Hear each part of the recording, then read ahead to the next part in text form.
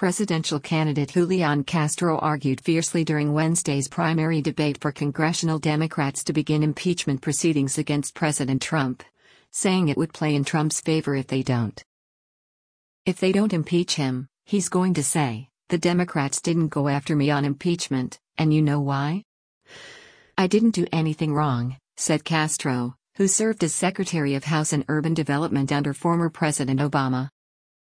Conversely, if Mitch McConnell lets him off, we're going to say, "Sure.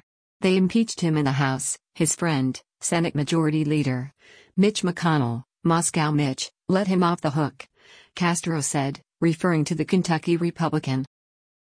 Even if the House successfully votes to impeach Trump, it would be certain to fail in the Republican-controlled Senate. Castro was responding to Senator Michael Bennet, Democrat Colorado, who suggested Democrats needed to be careful in starting impeachment proceedings, especially as it gets closer to the Iowa caucuses, because, Bennet said, the president would trumpet an acquittal.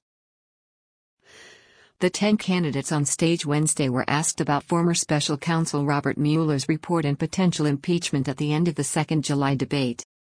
The topic did not come up during Tuesday night's debate. Senator Kamala Harris, Democrat California, a former prosecutor, defended her past comments that her Justice Department would likely pursue charges against Trump over obstruction of justice. Harris said she would never direct the department to pursue a case against anyone, but argued there are 10 clear instances of obstruction of justice by Trump laid out in Volume 2 of Mueller's report. "The reality is I have seen people go to prison for far less," Harris said. "No one is above the law, including the President of the United States." Senator Cory Booker, DNJ, argued for Congress to begin impeachment proceedings against Trump in order to hold him accountable for acting as an authoritarian. "We took an oath to uphold this Constitution," Booker said. "The politics of this be damned." New York Mayor Bill de Blasio, D., agreed that Trump has committed crimes worthy of impeachment but urged Democrats to be wary not to ignore addressing pressing issues for the American people. "Move for impeachment, but don't forget to do the people's business," de Blasio said. Mueller's report details nearly a dozen instances of potential obstruction of justice by Trump, but the former special counsel did not reach a conclusion either way on whether Trump obstructed the Russia investigation. His report pointedly declines to exonerate Trump on obstruction allegations.